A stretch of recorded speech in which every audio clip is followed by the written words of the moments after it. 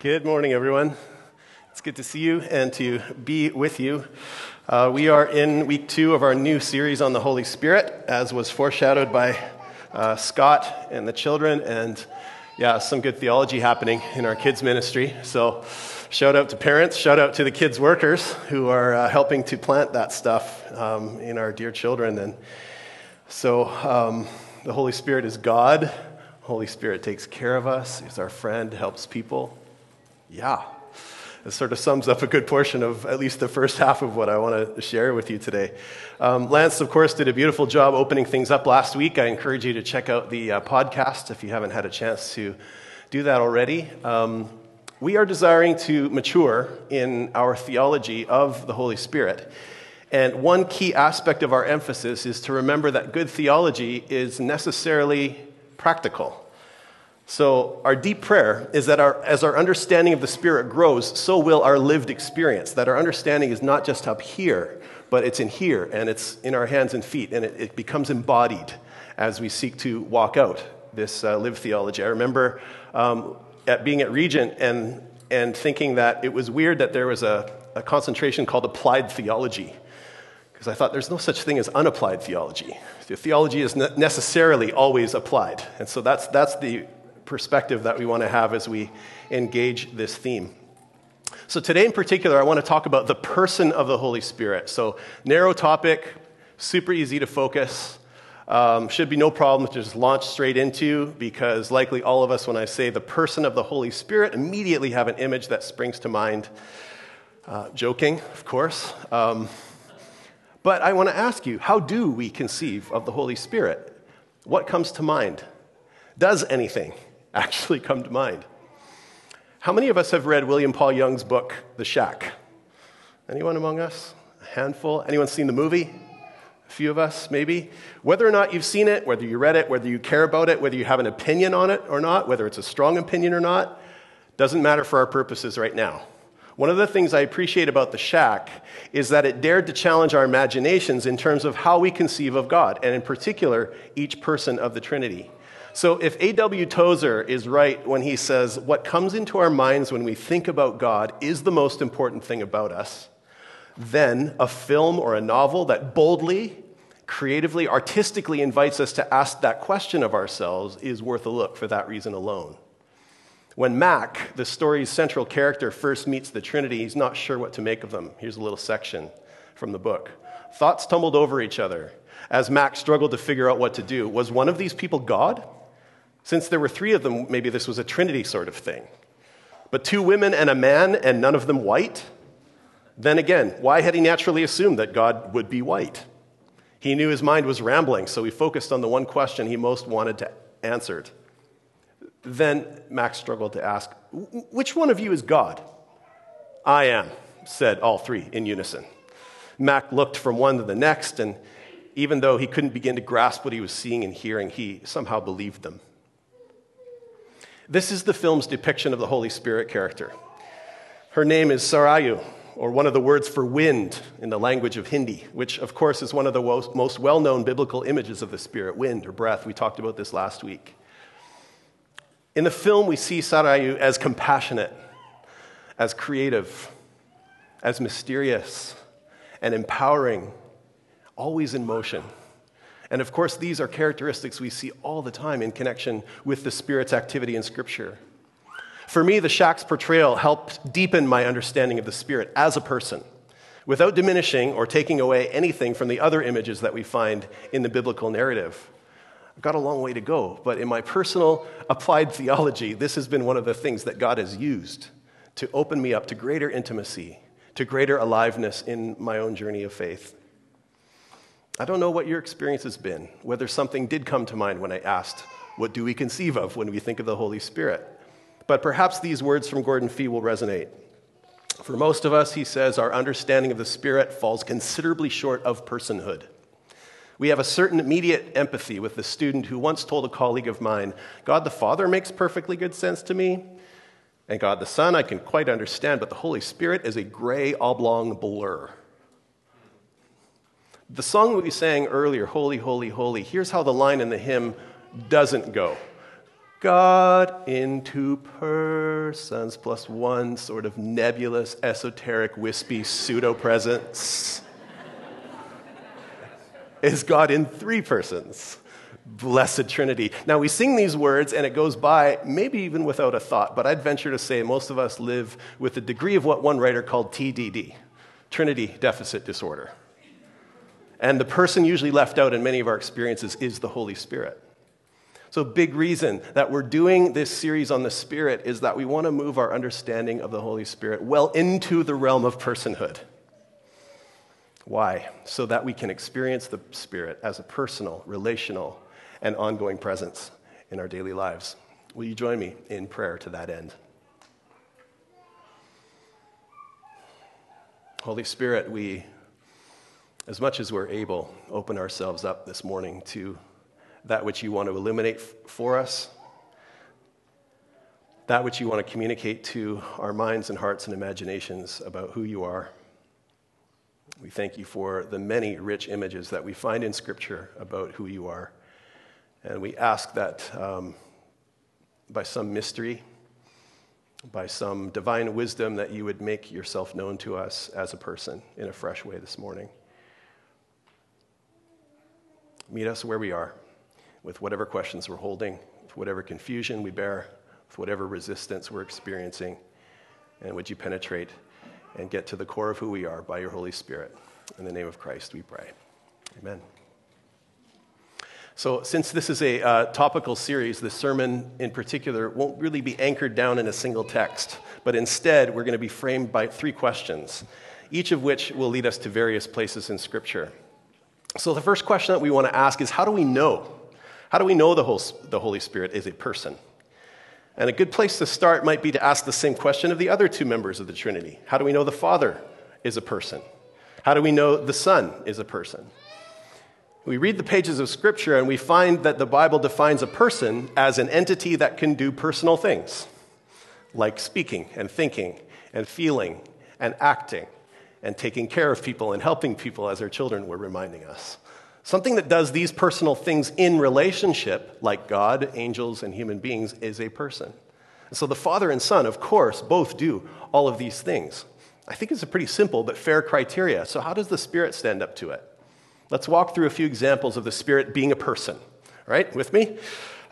First of all, the Spirit teaches and reminds. And now there's a number of Scripture references that are going to go up here, as well as their page numbers. So if you feel like doing sort of a mad rush through all of these different texts, they're all in relatively the same area. So feel free. The page numbers will all be there. We won't read every text, but we'll read a number of them.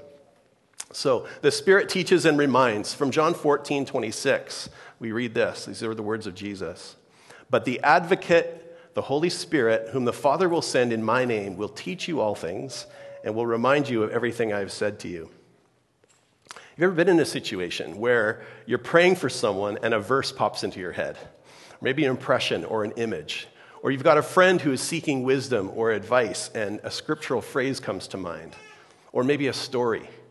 That is what Jesus said the Spirit would do. That's the Spirit, alive, active, and working in your midst, teaches and reminds. The Spirit also speaks. In Acts 13, we read this. While they were worshiping the Lord and fasting, the Holy Spirit said, "Set apart for me Barnabas and Saul for the work to which I have called them." This little text, which represents, of course, a much bigger story in the book of Acts, is such a great reminder of how worship, as defined in the Bible, is meant to be two-way communication. Our hymns and songs aren't just monologues, but a sung response to the God who God is and what God does.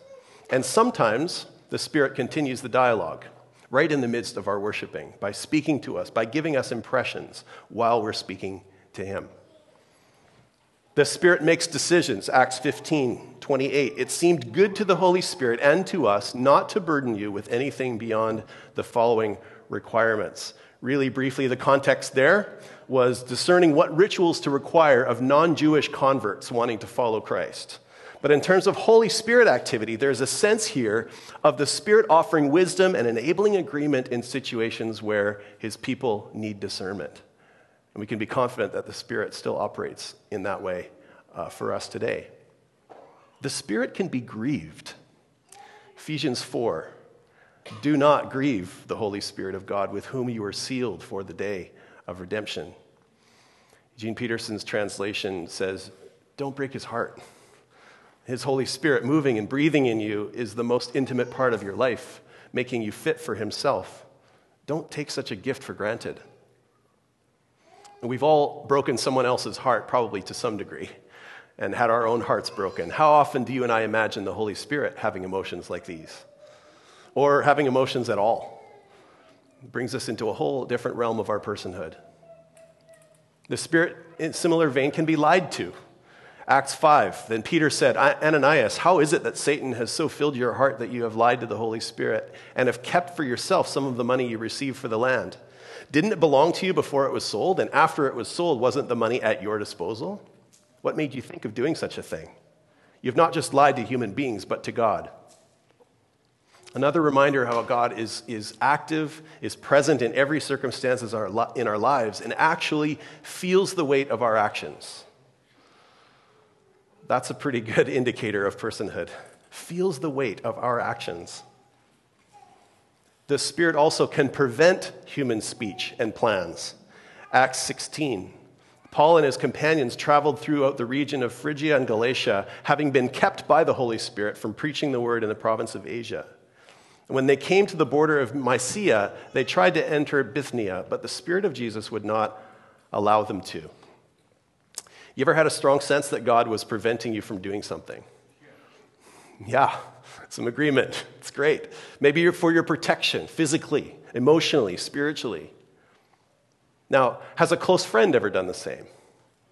I think so. Parents do this, of course, for their children all the time.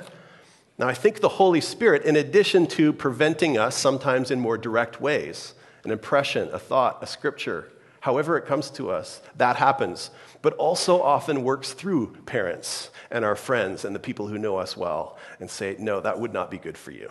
Let me keep you from doing this. The mentors in our lives. The Spirit searches everything and knows God's thoughts, 1 Corinthians 2. These are the things God has revealed to us by his Spirit. The Spirit searches all things, even the deep things of God. For who knows a person's thoughts except their own spirit within them? In the same way, no one knows the thoughts of God except the Spirit of God. Searches, knows, reveals. Apparently part of the Spirit's role at times is to be the conveyor of secrets only God knows. What an incredible mystery, and what an incredible privilege. The Spirit hands out gifts. 1 Corinthians 12. All these, the gifts that have been listed, are the work of one and the same Spirit, and he distributes them to each one just as he determines. One of Richard Rohr's metaphors for the Holy Spirit is generosity of the Creator. The generosity of the Creator. And out of that generousness, we have each been given gifts, a portion of the divine DNA, we might say, as the Spirit sees fit. Why? To be empowered to join God in the renewal of all things. We can't do that without the power of the Spirit indwelling us, gifting us, making it possible. The Spirit helps us, prays for us, has a mind. So I've sort of grouped a few together. This is Romans 8. In the same way, the Spirit helps us in our weakness. We do not know what we ought to pray for, but the Spirit himself intercedes for us through wordless groans. And he who searches our hearts knows the mind of the Spirit, because the Spirit intercedes for God's people in accordance with the will of God.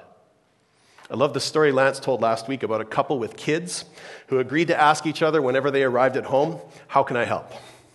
This is Paraclete. This is how a picture, this is a picture of the Spirit operating in this way, leaning in, being for and toward, coming alongside. I should add, however, that the word Paraclete can mean prosecuting counsel, defending counsel, or friend. So, what might actually be helpful, an even richer picture, might be to think of a friend who is close enough and loves you enough to call you on your stuff, knowing that it's only after our stuff gets exposed that it can be put right. So, writing about the Holy Spirit in this vein, one person said, it is part of the Paraclete's comfort and encouragement to dispel illusion, but to love still. I like that image. Enriches also, much like a person. The Spirit confirms our true identity. Romans 8. The Spirit himself testifies with our spirit that we are God's children. What a comfort that is. And the verses prior to this make it clear that life in the Spirit isn't about a journey into fear, nor does the Spirit we've been given have anything to do with enslavement. It's just the opposite. It's about adoption into God's family. We are God's beloved. Pablo Picasso, of all people, got close to the heart of belovedness with these words. Each second we live is a new and unique moment of the universe, a moment that will never be again. And what do we teach our children? We teach them that 2 and 2 make 4 and that Paris is the capital of France. When will we also teach them what they are? We should say to each of them, do you know what you are? You are a marvel. You are unique. In all the years that have passed, there has never been another child like you. That gets close to the heart of what it means to be the beloved of God. We should say that to each other as well, not just our children. You're a marvel. You are unique. In the years that have passed, there's never been another one like you. One of the Spirit's main jobs is to keep whispering to the center of our being, don't forget, you are God's beloved daughter. You are God's beloved son. The Spirit also confirms everything about Christ. John 15. When the advocate comes, whom I will send to you from the Father, the Spirit of truth who goes out from the Father, he will testify about me. Here's Trinitarian theology at its best. The three are totally united in their agency on our behalf. So this has been, it's not an exhaustive list, it's been a quick run through, but it shows some of the primary ways that we can look for the Spirit's activity in Scripture so that we too can come to understand and appreciate and experience the Spirit in the present. It's a list of verbs, mainly. Some are modified by attitudes and motivations, and you can tell, of course, a lot about a person by their actions. But I want to press into the personhood aspect a bit more by asking a second question. Just deepens it a bit. What is the Holy Spirit really like? Anytime you and I get to know people as persons, there's a progression. We usually get to know what they look like first, maybe their name, what they do for work, where they live, and eventually get to know the real them, as much as they will permit it, or as much as we will engage it, including their personality. So if the Holy Spirit is a person, which I trust we can affirm together even from what we've been looking at so far, then it makes sense the Holy Spirit would have a personality. So what's the Holy Spirit's personality? What would the Holy Spirit be on the Myers-Briggs? What would the Holy Spirit be on the Enneagram? Spoiler alert, he would be all the best of all 9 parts of the Enneagram and none of the deadly sin parts. But it kind of breaks down because we can't confine the Holy Spirit to a type, so sorry for asking the question at all in the first place. What is the Holy Spirit's personality? Let's see if we can get anything close to an answer from some of the other biblical images. We already mentioned wind and breath. Linked with those are the image of the Holy Spirit as a bird. The Spirit first appears in Scripture in Genesis 1, hovering over the waters of creation, just as a bird might. The first appearance of the Spirit in Mark's Gospel is at Jesus' baptism, where all the Gospel writers agree that the Spirit descended like a dove. Now, what I find interesting is that a dove has actually very little to do with peace, as is sometimes interpreted. The one on whom the Spirit rests for a brief moment is about to be driven into the wilderness to be tempted by the devil. After that, he will be plunged into a life of ministry that will be marked by conflict and controversy. This too is love. Now, for many centuries, Celtic Christians have thought of the wild goose as a symbol for the Holy Spirit. A number of years ago, I got to visit the Iona community in Scotland. This is the place where Christianity is rumored to have first entered Scotland. And there I heard John Bell, a minister and one of the members of the Iona community, explain, the wild goose is a perfectly appropriate metaphor for the Holy Spirit. Because what else does the Spirit do but fly in, do his business, and leave us to take care of the mess? Pretty much nailed the accent, I think. Now, I wonder if that image would ring a little more true, even for Jesus, than the peaceful dove image that most of us have grown up with. It isn't to say it has nothing to do with peace. Of course it does. But it's more nuanced than that. John's Gospel says of the Spirit in chapter 3, verse 8, the wind blows wherever it pleases. You hear it sound, but you cannot tell where it comes from, where it is going. So it is with everyone born of the Spirit. Bono once wrote, "The Spirit is described in the Holy Scriptures as much more anarchic than any established religion credits." U2's playing in town this week, so I had to throw in a Bono quote. There is certainly a wildness. There is a holy unpredictability in the images of wind, breath, dove, and wild goose. How else can we get a sense of the Spirit's personality? Now, there are a bunch of scriptural Holy Spirit images that are rather impersonal, so it makes this a challenging question. Anointing oil, water, first fruits, down payment. What's personal about those? What about flame and fire? What might those images hold for us? Well, in Acts 2 at Pentecost, we read of tongues of fire that separated and came to rest on each of the disciples. If you ever do a Google image search for the tongues of fire, there's some pretty amazing / horrible religious art around that particular image. Just saying, I decided to refrain from offering some of those. But just imagine the scene. I think our imaginations are better than a lot of the things I saw. So like the image of wind, the tongues of fire suggest that a divine power is now invading the gathered community in Jerusalem. One writer spoke of the Holy Spirit's activity in this way. Fire both melts and dissolves the boundaries between relationships, so we can stop hiding behind our names, our labels, our definitions, and descriptions. Another word for this consuming fire is, of course, love. These images help us, I think, dig a little deeper into the Spirit's personality. But I wonder if what would help more is to consider what the New Testament writers have always understood, that the Spirit is like Jesus. Indeed, the Holy Spirit is the Spirit of Jesus.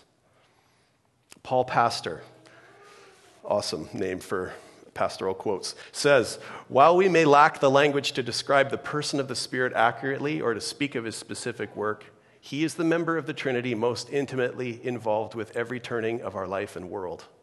He is our intercessor who groans," the Apostle Paul said, "for the church before the Father with words unutterable. The Spirit of Jesus, as Acts calls him, filled our inmost selves when we were born again. The vital, invisible, spiritually tangible works of baptism, filling, sealing, and sanctification, they are all through the activity of the Spirit, applying the life of the resurrected Christ by the will and power of the Father to our lives. He is the personal love of the triune God made most intimate for his people." There's a lot there. And if that's true, it explains perhaps why it's so hard, maybe even impossible, and probably foolish to say anything comprehensive about the person or the personality of the Spirit without talking about the rest of the Trinity. Many of us have likely seen this piece of art before. It goes by two names. The first name that was given was the hospitality of Abraham, and it's a reference to the story in Genesis 18 where God appeared to Abraham in the form of what is thought to be three angels, or perhaps something more, hence the second name, the Trinity. Now, this, of course, is not mere religious art, and that's important to know since self-consciously religious art so often tries too hard and becomes little more than cheap sentiment. But the particular artistic mode that the Trinity belongs to is an icon. An icon is meant to point beyond itself. An icon invites the viewer not only to look at, but to look through, like a window, toward the deeper reality that it is pointing at. So in this case, it is inviting us to a sense of both what is beyond as well as the communion that already exists. This was created by Russian iconographer Andrei Rublev in the 15th century. And the Trinity is really the icon of icons for many. The original is still on display at a gallery in Moscow. There's actually a story about one artist becoming a follower of Jesus just by gazing at this icon. Apparently, he exclaimed, "If that's the nature of God, then I'm a believer." One writer helps us experience the icon in a deeper way by offering a few comments. In Rublev's icon, there are three primary colors which illustrate facets of the Holy One, all contained in the three. Rublev considered gold on the left, the color of the Father, perfection, fullness, wholeness, the ultimate source. He considered blue the color of the human, both sea and sky mirroring one another, and therefore God in Christ taking on the world, taking on humanity. Thus, Rublev pictures the Christ in blue. displaying his two fingers to tell us that he has put spirit and matter, divinity and humanity together within himself and for us. And then there's green, easily representative of the Spirit. Hildegard of Bingen, the German Benedictine abbess, composer, writer, philosopher, mystic, and overall visionary, living 3 centuries before Rublev, called the Spirit's endless fertility and fecundity viriditas. Viriditas, a quality of divine aliveness that makes everything blossom and bloom in endless shades of green. Incidentally, I love that Sarayu, the Shak's depiction of the Spirit, was a gardener. Rublev, in similar reverence for the natural world, chose green to represent, as it were, the divine photosynthesis that grows everything from within by transforming light into itself. This is precisely the work of the Holy Spirit. The Holy One in the form of the three, eating and drinking, and infinite hospitality and utter enjoyment between themselves. If we take the depiction of God in the Trinity seriously, we have to say, in the beginning was the relationship. What is the Holy Spirit's personality? Spirit's like Jesus, and the Spirit is like the Father. Paul Pastor, again, said God's Spirit is a constant revealer of himself, of the Father and of the Son. Constant revealer. I want to share some more art with you, since getting to know the Spirit as a person, I think, demands that we engage our imaginations. This time, a poem from Lucy Shaw. It's called Wind, Ghostly. I think often about the invisible God, doubly covert. I mean, now and again, Father and Son made their appearances, speaking in thunder, blood, or salvation. But the third person is like a ghost. Sometimes he silvers for a moment, a moon sliver between moving leaves. We aren't sure. What to make of this? How are we meant to see him? As energy hovering, bird-like over chaos, breeding it into ferns and whales, blessing the scalps of the righteous with the pungency of oil, bleeding the hard edge of warning into all those prophet voices, etching Ezekiel's view with oddities, eyes in wheels spinning like astrolabes, crowding Mary's womb to seed its dark clay, wising up fools to improbable truth, filling us like wine bottles, bursting from our mouths in champagne gasps of surprise. This, for sure, he finds enough masks to keep us guessing. Is it really you? Is this you also? It's a cracked crossover world waiting for bridges. He chooses a shape: fire, dove, wind, water, oil. Notice in him oil and water mix.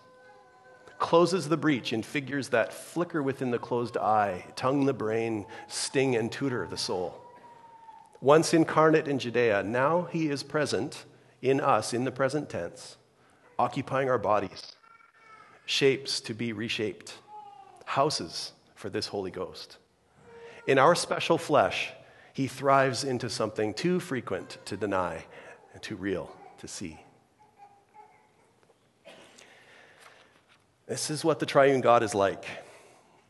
Always revealing, always creating, always coming close. Like Jesus, the Holy Spirit desires to make his home in us. The Word became flesh and moved into the neighborhood, and the Holy Spirit seeks to indwell in the same way and to transform us. We are indeed, as Lucy Shaw puts it, shapes to be reshaped. And like Jesus, the Spirit also wants to be personed or incarnated in the world through us. And when this happens, as we welcome and open ourselves up to the Spirit of Christ, we begin to take on the personality of the Spirit ourselves. What would that be like? And again, our goal in this series, I want to remind us, is for a practical, applied theology of the Holy Spirit, a growing understanding that results in lived experience. So the third question: how do we experience the Spirit as a person? How do we come to know and to be known by the Spirit of Christ? Well, some good news. This is a friendship where the Spirit of God, the primary initiative, actually lies on God's side. And God the Spirit has already made the first move. The Spirit has been poured out. The Spirit has called us his beloved, has filled us, has descended like a consuming fire, has gifted and anointed us to love and to serve in his name. God's Spirit has done and continues to live and act this way, even among us. So our primary task, I think, is to welcome the Spirit with open hands. Welcome the Spirit with open hands. Extend hospitality like you would a close friend. So good to see you. One of the ways we can do this practically is to pay attention to where and how he is present in Scripture. I was taking you on a bit of a tour through some of the things that the Holy Spirit does earlier, but you can read through the Gospels, read the book of Acts, read the letters of Paul. And I would remind us as well, ask for the Spirit for help in this, or ask for the Spirit's help in this, to illuminate Scripture for you, and particularly the words of Jesus. This is one of the things he promised to do, right? Jesus said it himself. The Holy Spirit, when he comes to you, he will remind you. He will remind you of everything that I've said to you. But still, it's hard to be reminded of something that you've never heard to begin with. So that's why it's so important that we need some kind of consistent rhythm of engaging with Scripture. I think another invitation is to listen to your own life. Look for evidence of the Spirit breezing and blowing through your own daily experience. Where are you noticing the same kind of activity we see in Scripture? Where is he filling you? Where is he calling you beloved? Where is he inviting you to risk? Where is he preventing you from some harmful course of action? Where is he purifying you? Where is he surprising you? Where is he weeping with you? And this kind of noticing, of course, doesn't just happen. It requires some time, some effort, some stillness, some space in your calendar to slow down, to reflect. It doesn't have to be a lot. We mentioned a number of times the Ignatian Examen as a practice, and I offer it to you again, a daily practice listening to your life, simply asking, what was the high point of my day? When did I feel most alive? If I could relive one moment today, what would it be? And offer gratitude to God for this. On the other side, what was the low point? Where did I feel like life was being drained from me? Where did I feel least alive? If I could trade in one moment and not relive it ever again, what would it be? And just offer it, notice it, be with it. As you are, it may in fact turn into gratitude eventually as you recognize what God's deeper purpose might be. Listen to your own life. Also, be the church, don't go to church. In other words, practice seeing yourselves as part of this new humanity that the Spirit has been sent to be the center of. C.S. Lewis writes, God can show himself as God really is only to real people. And that means not simply to people who are individually good, but to people who are united together in a body, loving one another, helping one another, showing God to one another. For that is what God meant humanity to be like players in one band, or organs in one body. Consequently, the only real adequate instrument for learning about God is the whole Christian community, waiting for God together. So suggest something that's kind of radical, but kind of simple. That we challenge each other to stop asking, are you going to church this Sunday? And saying, I'm going to church or I'm not going to church. And instead, if you're asking someone about Sunday worship, say, are you going to be at the gathering on Sunday? The gathering of our church on Sunday. Yes, I'll be at the gathering this Sunday. It's a small shift in language, but try it and see if it doesn't tweak something in your, why am I saying this again? Oh, right, because we don't go to church. We are the church. It's huge implications for how we see ourselves, how we see others, how we understand it, and anticipate or don't the Spirit's presence among us. It really is the difference between being a spectator and a participant.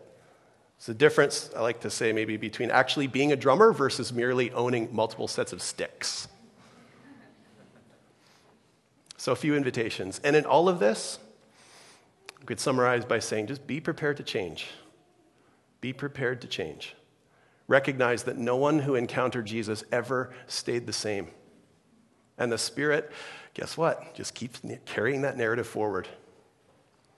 No one who encounters the Spirit ever stays the same either.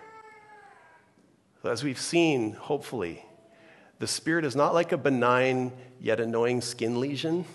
Isn't wanting to just sort of remain vague and inert in our understanding. The Spirit of the living God wants to move into our bodies as a person moves into a house, to turn it into a home. to indwell us as shapes to be reshaped. Before I invite you to the table, I want to end by engaging in a spiritual practice together with you. We are steeped in a rich tradition of praying the names of God, names, of course, which are reflective of the deeper character of who God is. It started with the psalmists and continued on with the New Testament writers. And Richard Rohr has written something called a Litany of the Spirit. It contains fresh, rich, poetic, scripturally resonant language for the Holy Spirit. And I've made about 75 copies of this, and they'll be at the info desk on your way out if you would like to have a copy.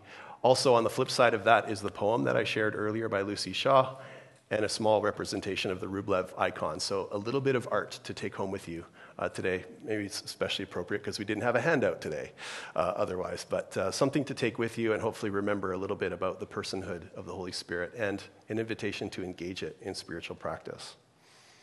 So I'm going to invite us actually to stand, and I want to read this litany. It won't be posted, so maybe you want to close your eyes. If it's better to remain seated, that's your call, but invite you to, if you would like to, in a spirit of receptivity.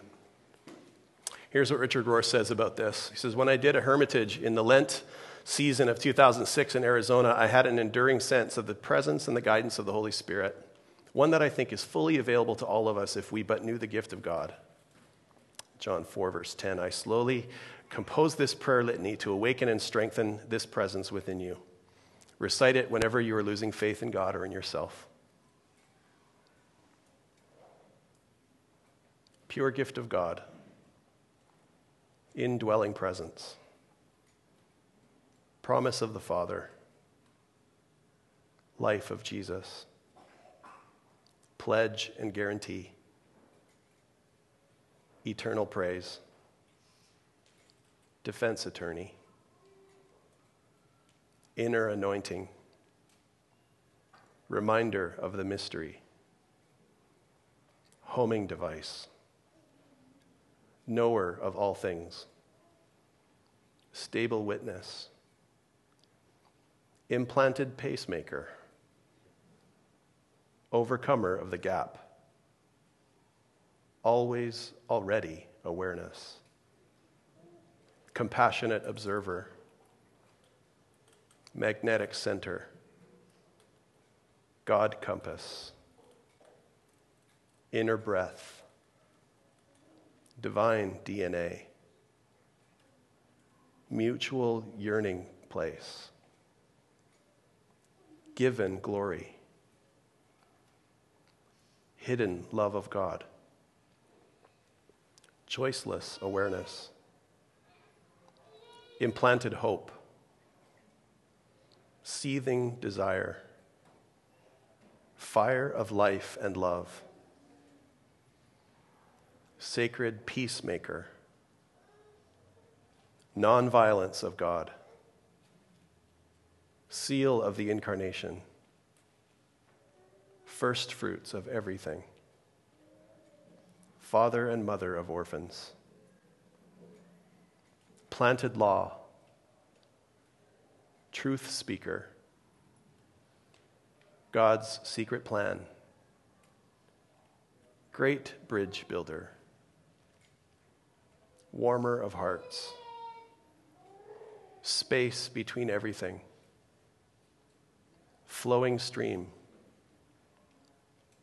wind of change, descending dove, cloud of unknowing, uncreated grace, filled emptiness, through seer, deepest level of our longing, attentive heart, sacred wounding,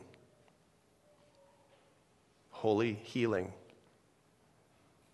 softener of our spirit, will of God, great compassion, generosity of the Creator, inherent victory, the one sadness, our shared joy, God's tears, God's happiness, the welcoming within, new and eternal covenant, contract written on our hearts, jealous lover, desiring of God. We pray this to you who pray in us, through us, with us, for us, and in spite of us. Amen. Hallelujah. I invite you to sit, and let's come to the table.